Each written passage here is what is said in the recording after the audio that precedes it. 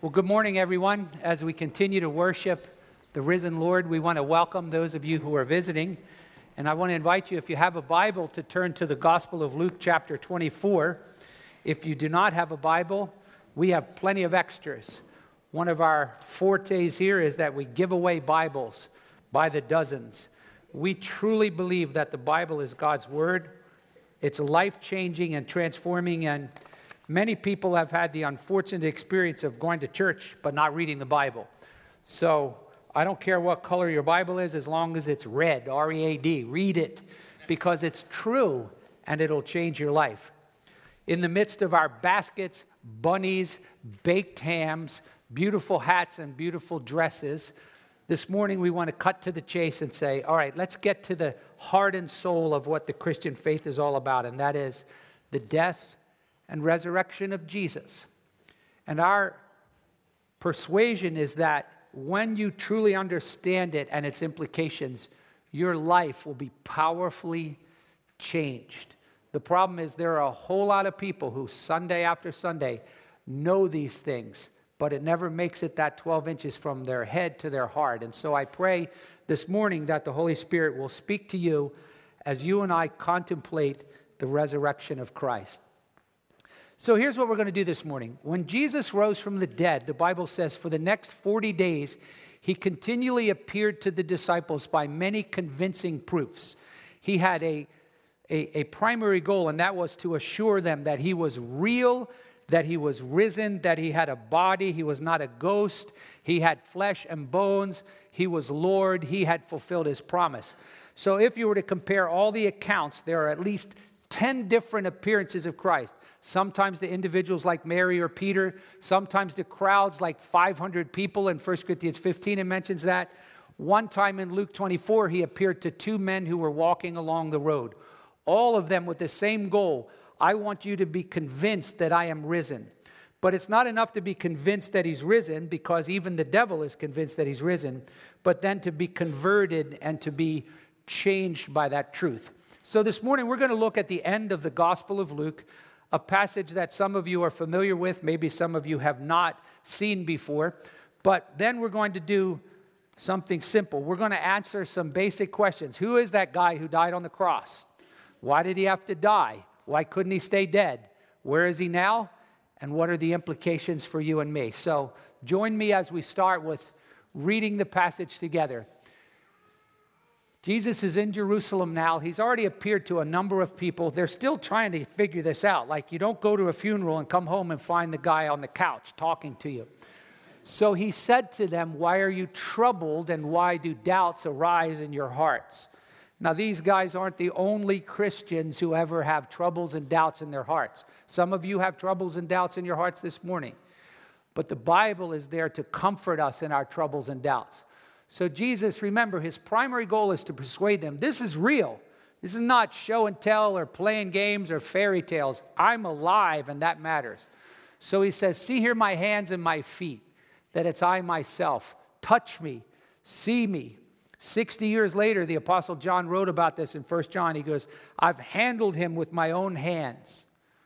Jesus said, look, a spirit doesn't have flesh and bones that you see that I'm have. I'm not Casper the ghost. You can grasp me. When he had said this, he showed them his hands and his feet, the scars from the nails. And then it says, while they still could not believe it because of their joy and amazement. Now, when it says they couldn't believe it, I don't think it means they're like, nah, he's not real. It's kind of like when your team wins the game and you go, I can't believe it. Like they're just so excited that this is the truth. And they were so amazed, but Jesus goes, let me just nail it home once more. He says, you got anything to eat? And Peter's like, well, we just got some fish fillets from McDonald's. And so Jesus says, give me a piece of broiled fish. And he took it and he ate it, okay? And he questions, right? He says, I'm going to eat with you in the kingdom of God. Jesus is alive. He's physically risen. Plenty of people saw him. Now he cuts to the chase. Let's talk about the implications. Now he said to them, all right, guys, it's been a whirlwind. Your heads are spinning. But what just happened over the last 3 days and then since then has significance. These are my words which I spoke to you while I was still with you. that all things which were written about me in the law of Moses and the prophets and the Psalms must be fulfilled. So he's going, this was not God's last minute deal. The Old Testament predicted all of these things. This is where the Jews missed it. They knew that Messiah would come. They knew that Messiah would reign. They knew that Messiah would conquer the Romans. They knew that Messiah would stand high above the rest. What they didn't know is that Messiah had to suffer. So he goes, look, this is what it says. Thus it is written that Christ would suffer and rise from the dead. But look at verse 45. Don't miss this. Then he opened their minds to understand the scriptures. Don't miss that. Because you can sit out there right now. You could be clever. You could be bright. You could be witty. You could read the Bible. But unless in God's mercy, he does something in your skull, this is just going to be a silly book and you're going to go back to your ways. See you next Easter. You're like, well, what? The things that you cannot...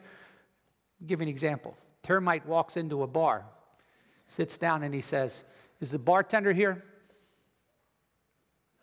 See, most of you have no clue. Went right past you. Now I'll open your minds. Termites eat wood. He wanted to have a snack. Is the bartender here? Right? So, there's a point to that. I'm not trying to entertain you. I'm not trying to entertain you. I tell you the truth. You can read the Bible. Jesus died for my sins and rose again. And boom, goes right over your head until God opens your mind. That's why I want to pray. Lord, please open all of our minds. So many people walk about reading the Bible and they're blind. But God, when you powerfully visit us and you shine the light of the gospel in our heart, things are never the same. Do what you promised you would do for the glory of Jesus, opening our minds. For it's in his name we pray. Amen. Now, he says, look, here's something you got to figure out. It was written that Christ would suffer and rise again from the dead the third day. But that's not enough. He says, now, repentance for forgiveness of sins would be proclaimed in his name to all the nations. Now, this is in Jerusalem. We're in Yardley, beginning from Jerusalem. Over 2,000 years later, we're preaching the same thing that Jesus Christ told us to preach. He died, he rose, and your sins can be forgiven if you repent. And then he says, you're witnesses of these things. You saw it, so you have an obligation and a privilege. But you're going to need some help. So behold, I am sending forth the promise of my Father upon you. But you are to stay in the city until you are clothed with power from on high. As Americans, we spend way too much time worrying about our clothes. What am I going to wear for Easter today? I could tell you one thing that you need to learn how to get clothed with, and that's power. Because you can have a pretty outfit, but if you don't have God's power, you're done. As a matter of fact, most of America walks around calling themselves Christians. The Bible says they hold to a form of godliness, but they deny its power. Because the power of true Christianity will change your life. So, Jesus led them out as far as Bethany. Now, unlike the other Gospels, he just rises from the dead and gives them a job to do. In the book of Luke, he actually goes back to heaven. This is 40 days later. It says, he led them to Bethany, and while he was blessing them, he parted from them and was carried up into heaven. Like Scotty, beam me up, Gotti. There he goes. And they're watching him, right? Now, Luke wrote 2 volumes. We're going to look in the book of Acts. The angels go, why are you guys standing around? He's coming again. But for now, their initial response was after worshiping him. They were so thrilled that he died and rose again, they got their worship on right then. They're like, they're not at church. They just fell down and started worshiping him. And they returned to Jerusalem with great joy. And then they just didn't go back to their old ways. They were continually in the temple praising God. One of the things I don't like about celebrating Easter is that we relegate it to one Sunday a year. Then we put Jesus back in his basket. See you next year with the Easter bunny. We should continually be rejoicing that Christ is risen. So, what are we going to do? Who is that man on the cross? Why did he have to die? Why couldn't he stay dead? Where is he now? and how should I respond? Pretty basic. Some of you go, oh, I already know the answer to these questions. Well, let's talk about the implications of it. Who is that man upon the cross? When Pilate brought him out at his trial, he said, behold the man. And I want you to think for a moment about that Christ who hung on that cross. We had a beautiful service, over 300 people here on Friday to contemplate the death of Jesus. But there's a lot of people who don't know who Jesus is. They don't get it. Jesus' last name is not Christ.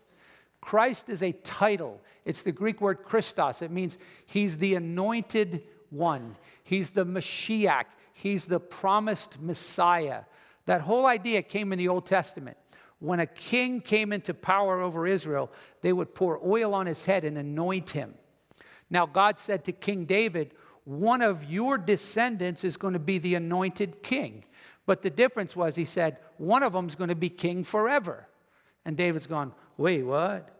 That'd be like God saying to you, your kid's going to be the president. And you go, well, I don't know about nowadays. A long time ago, that would be something to be proud of. I'm not sure anymore. But if God told you your kid's going to be the president, you're like, yes. And he said, forever. You're like, wait, I thought you could only do 8. Wait, he's going to die. So David began to understand that this Messiah is the divine Son of God.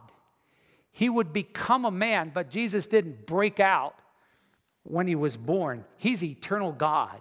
He's the Son of God, the divine one, who came into the Virgin Mary and was born a descendant of David. That's the Messiah. And Paul thought this was a big deal when he wrote to the Roman Gentile Christians. He says, I want to tell you about Christianity and the gospel. I am called as an apostle, set apart for the gospel, which he promised beforehand through his prophets in the Holy Scriptures.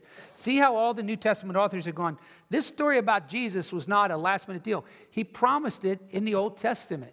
He promised that Jesus would be born a descendant of David, according to the flesh.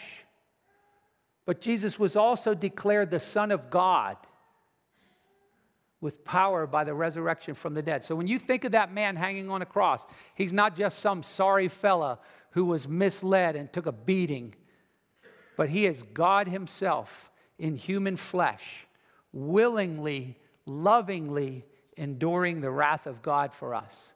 So that's who he is. But if God came down to earth, why didn't they give him a welcome reception? Why did he have to die? Because the Bible predicted that the Messiah, that Jesus, would die on a cross as a sacrifice to pay the penalty for the sins of his people so that they could be forgiven. The other day I heard a guy tell a story. He said, I was witnessing to a man and I said to him, God had to send his son to die for our sins. And the guy said, that's crazy. He said, God is loving. And when a loving father has a son who does something stupid, if the son comes to him and says, I'm sorry, he doesn't say, well, I'm going to have to kill you, or someone's going to have to be killed.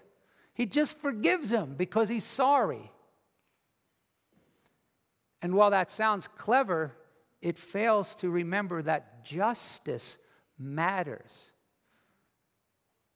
When people break the law, there's a debt that must be paid.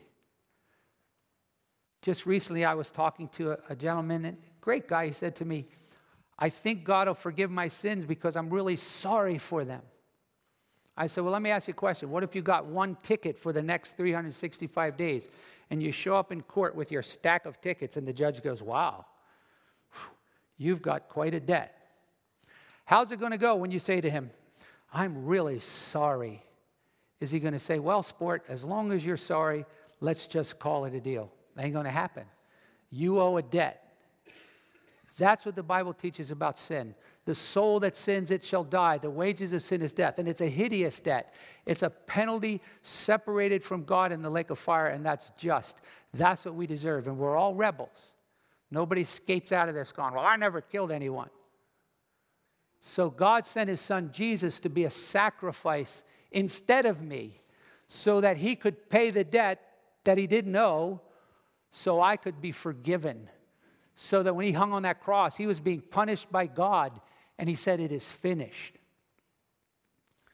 Luke said Christ would suffer and rise from the dead. Repentance and forgiveness would be preached. Paul said, this is the gospel. This is what we make a priority here. First importance, Christ died for our sins according to the scriptures. That's why I've been teaching you for years. Don't ask somebody, are you saved? Ask them, if you die, why do you think God will let you into heaven? And when they go, because I'm a good person, you know they don't get it. Because the answer is not because you're a good person, it's because Christ died for your sins. And that's the only reason. It's the grace and mercy of the Lord Jesus Christ. So the Old Testament predicted it. Surely our griefs he bore and carried our sorrows. Smitten of God and afflicted. When Jesus was being nailed to the cross, he didn't do anything wrong. He was pierced through for my sins. He was punished for my transgressions. The chastening for my well-being fell upon him. By his scourging, they're whipping him. That's so I could be healed. I've gone astray like a dopey sheep. And believe me, I look back with shame on the way I used to live. I went astray, but God caused my sin to fall on him. So that's why he died, so he could pay for my sin and now offer forgiveness. Well, why didn't he just stay dead? Because the scriptures predicted that the Messiah would rise from the dead. David wasn't dumb. He's going, wait a minute. If my son died, but he's going to be the Messiah, then he must be going to rise from the dead. So when Peter preached his first sermon, he said in Acts 2, this is his first Easter sermon.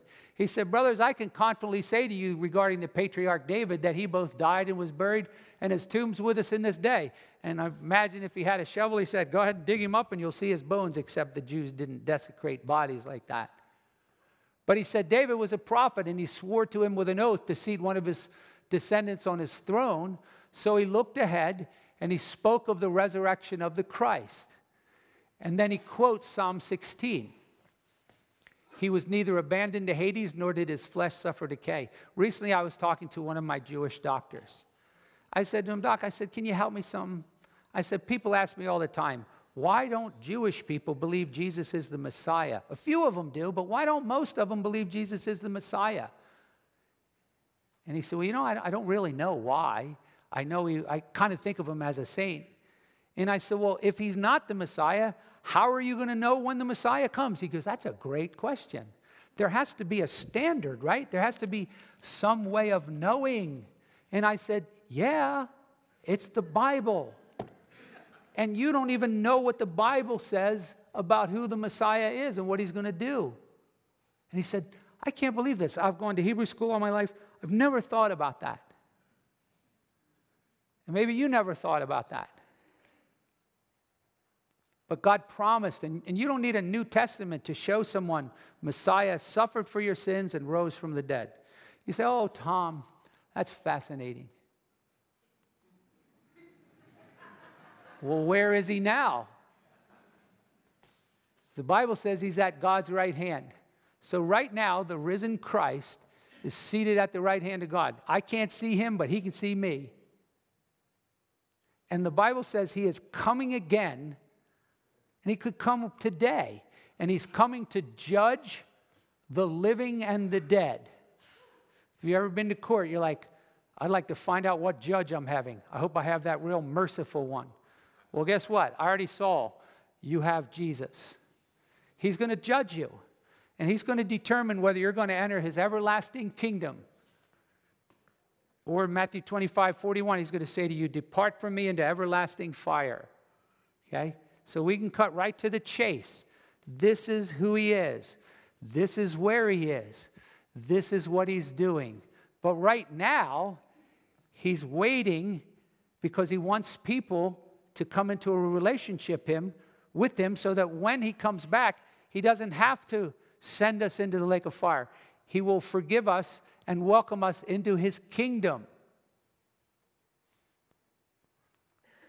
So, you say, well, Tom, why are you talking about this? Because Paul told me to. God told me to. Paul told Timothy, first century preacher, I charge you in the presence of God and of Christ Jesus. who is to judge the living and the dead by his appearing in his kingdom. Preach the word. People say, oh, you're so narrow. You people talk about blood and judgment and hell and Jesus is the only way. You think you know it? No. Preach the word. This is what the Bible says. Don't shoot the messenger. You say, yeah, but that's, don't use words like hell and stuff. People, that turns them off. Paul says, preach the word and be ready in season and out of season. Reprove, rebuke, exhort. Those are words that say, hey, if you're not a follower of Christ, you're wrong. And I don't tell you that because I hate you. I tell you that because I love you. And I want to correct you, and I want to turn you from your sins. And I want to awaken you to think that just because your backside is on a chair every Sunday, that doesn't mean you're saved. That's not how you get into heaven. And I don't expect that I preach once and everybody flocks forward and comes to Christ. He says, do it with great patience. So Sunday after Sunday, whoever's in this pulpit, we preach Christ, crucified, risen, coming again. And there's a lot of people who don't want to hear that anymore. They're like, tell me something that will make me feel good about myself and how God wants me to be blessed and healthy and happy, and everything's copacetic. Paul goes, a time will come when they won't endure sound doctrine. They want their ears tickled. They will accumulate for themselves teachers in accordance to their own desires. I had a lady tell me, that's what I love about the Unitarian Church. You can believe whatever you want. And you can believe whatever you want, but you're going to find out one day that there's a way which seems right to a man, but the end is the way of death. So, well, what should I do about it? I mean, that's like, if this stuff's real, like, what am I supposed to do about it? Well, as I read that passage, I thought of 4 things that Jesus told them to do. Number 1, pretty straightforward. Believe this is true and repent for the forgiveness of your sins. Okay? It's not enough to go, oh yeah, I believe there's a guy named Jesus who died and rose again. The devil believes that. That's just head knowledge. That's just intellectual assent. And some of you don't even believe that. You're like, nobody can rise from the dead. And I want to persuade you. One of my little, I told you a story, a little autistic 8-year-old boy. I was talking to my granddaughter, and I said, Jesus rose from the dead. He goes, people don't rise from the dead. They can't. I said, no, I know they normally don't, but Jesus did. He said, how do you know? I said, suppose your mom said, hey, look, there's a deer out the window. And you ran over there, and by the time you got there, the deer was gone. Would you say to your mom, how do you know it was a deer? And she'd say, because I saw it, right? Well, I didn't see Jesus rise from the dead, but there's a whole lot of people that did, and they wrote it down in this book, and it fulfills the scriptures.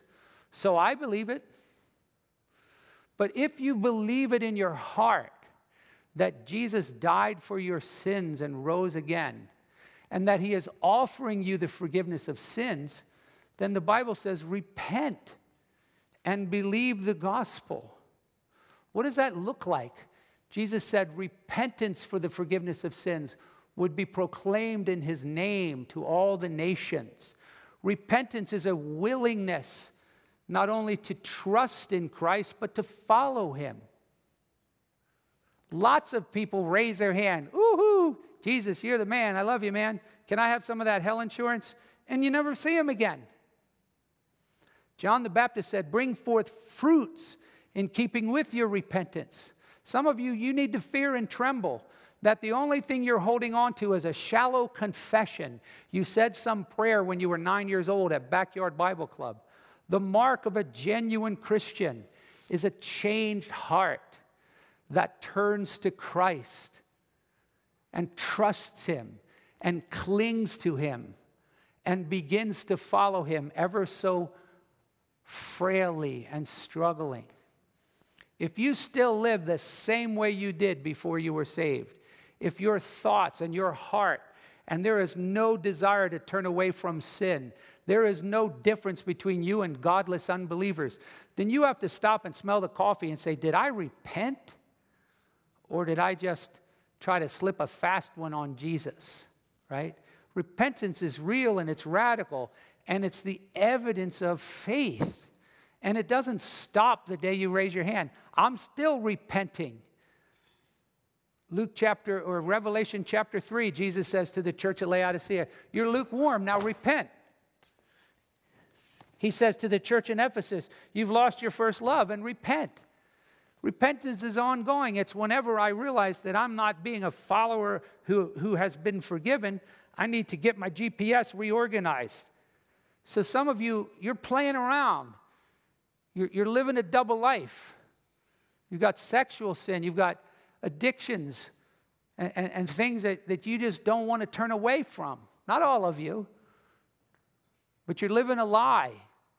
And God's saying, look, I love you. I will repent. Let the wicked forsake his way and return to the Lord. There is mercy at the cross. But Jesus said, unless you repent, you'll perish.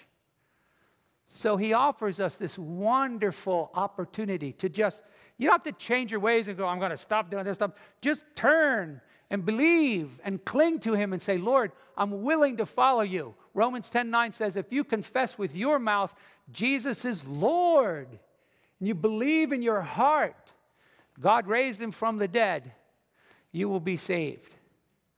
Some of you are going, wait, what? And some of you know you need to do that. And I'm pleading with you today to repent and believe in the Lord Jesus Christ. Surrender to him and trust him. He's full of mercy. Just because you still struggle with sin doesn't mean you're not saved. But if you enjoy your sins, if you indulge your sins, if you're playing games with Jesus because you said a prayer when you were 5 years old, you need to repent and believe and receive this wonderful free gift that's life-changing. And one of the ways that you demonstrate repentance, John the Baptist said, bring forth fruit in keeping with your repentance. Repent and let each of you be baptized in the name of Jesus Christ for the forgiveness of your sins. A couple weeks ago, we had 13 people baptized, right? Don't tell me you've repented if you're not willing to be baptized. So repent. And we'll talk to you if you're afraid, if you don't understand. Many Christians are fearful. But listen, if you're here today and you don't know that you're going to heaven, you can leave sure that you are forgiven. My Bible says, repent and you will receive the forgiveness of sins. You're like, I always had these questions because when I would go to church, my spiritual leader would tell me, just say this prayer 10 times and you'll be forgiven. But it never resonated in your soul because you didn't read it in the Bible. But now you're reading in the Bible, repent and you will be forgiven. Believe and you will have eternal life. And I hope and pray, this has been my prayer, that God will awaken so many more. Thousands will come into this church and repent and believe. We're not interested in shuffling the Christian deck and getting people from other churches. But we're on a mission, aren't we? To see our kids and our enemies and our loved ones and our neighbors and our coworkers giving their lives to Christ. You say, well, I've already done that. Great. Now, once you repent and believe the gospel, now you're on the gospel team. You are a witness. You are now a representative. You and I go back to our homes, our families. 80% of people who repent and turn to the Lord become believers through friends and loved ones. Now you and I have the opportunity to go back to the people that we're around and live it out. And when God turns nasty people into gentle people, addicts into self-controlled people, lousy husbands into loving husbands, lazy people into hard workers, grumpy people into sweet-spirited people, impatient people into patient people. You can't argue with that. And you bear witness and you tell others, I want to tell what the Lord has done for me. Too many Christians are like, I just live by, I witness by my life. No. If Jesus did that, they would have never killed him. You witness by your life and your lips. And there's so many different ways you can do that. I want to just give you one more of the many opportunities. The Jesus film. Maybe some of you have heard of the Jesus film. It's the Gospel of Luke. It's a DVD that has now recently come out in another version. It's the number one seen film in all the world. Billions of people have seen it all over the world. It's in so many different languages. Dave Livingston's going to be in the back. We have 1,000 of these. Now, here's what's cool about it. It has a children's version. If you've never showed your children the story of the death and resurrection of Jesus and how to repent and believe, it's in there. Maybe you know women who have been oppressed, especially in some of the other cultures where they're hard on women. There's the Mary Magdalene. American culture can be hard on women too. There's a story of Mary Magdalene, and then, of course, there's the life of Jesus. And not only does it have a children's version, but it's in 8 different languages. So you can give it to Jose and say, here it is in Spanish. You can give it to Francois because it's in French. You can give it to Amir because it's in Arabic. You can give it to Ching Shui because it's in Mandarin. You can give it to, I don't know any Vietnamese names, but there's also 24 more languages. So these are free. There's 1,000 of them. You go to the visitor's booth and you say, hey, could I get one of them?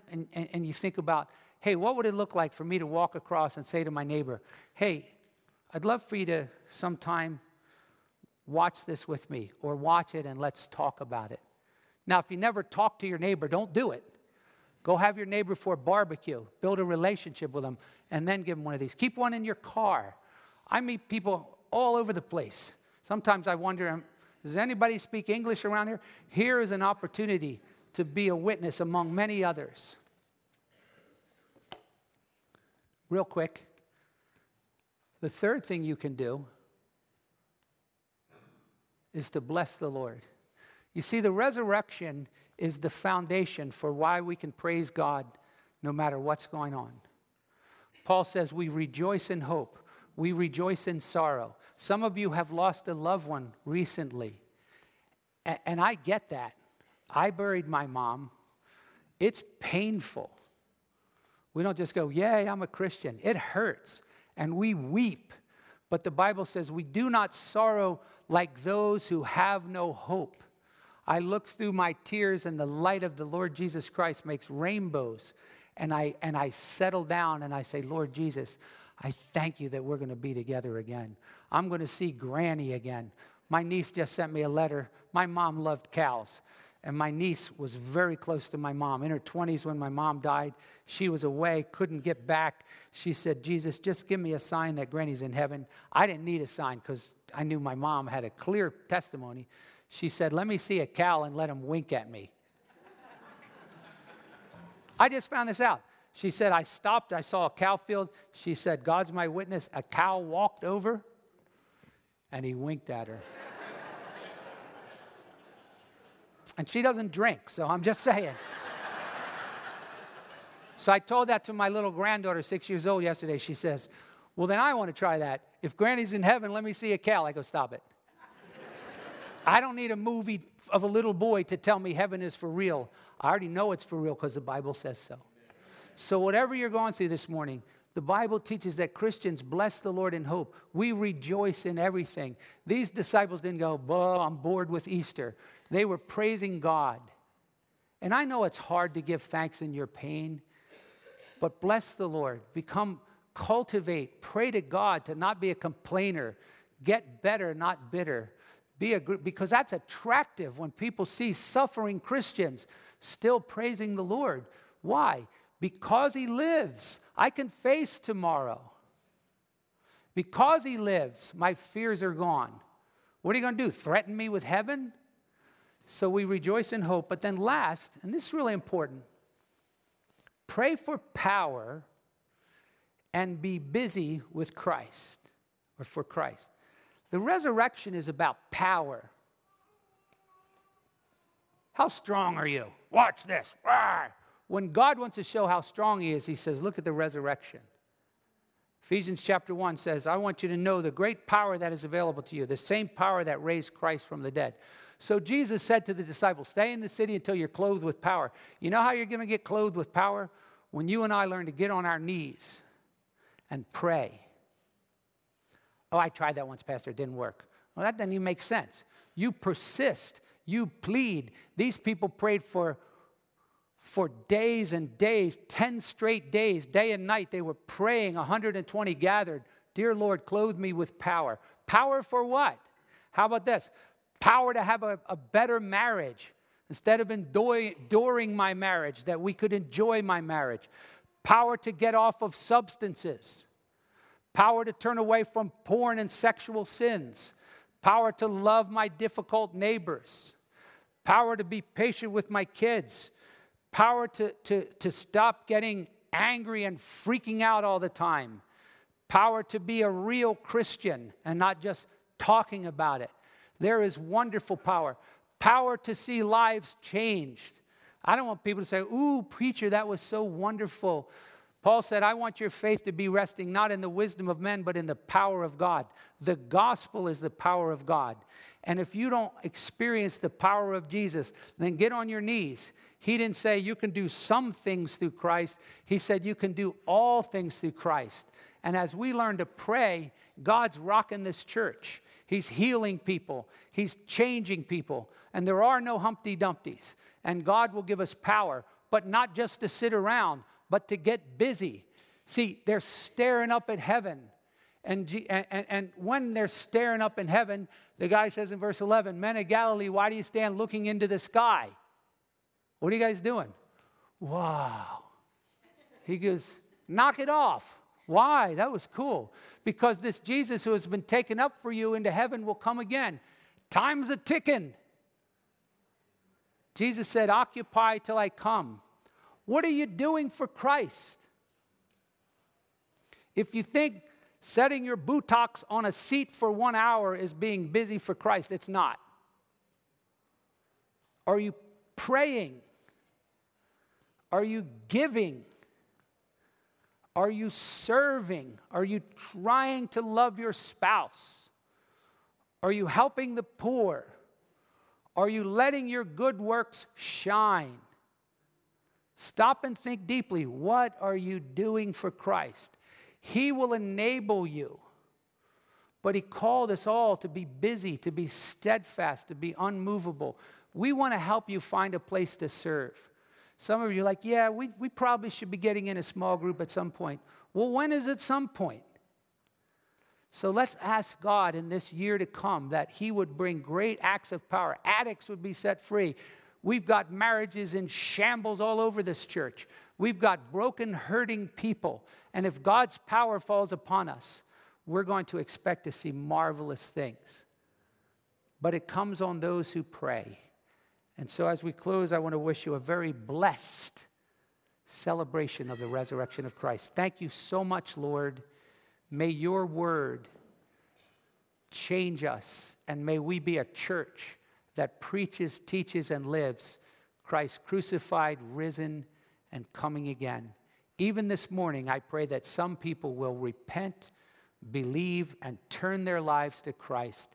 And before they leave today, that they will come and tell someone that they want to follow Christ. Bless them indeed, Lord, your children, in Jesus' name. Amen. Here's one way you can be busy. If you're not staying around, there's a whole bunch of people that are coming for the next service. Busily like a bee, go to your car and open up a spot. Thank you.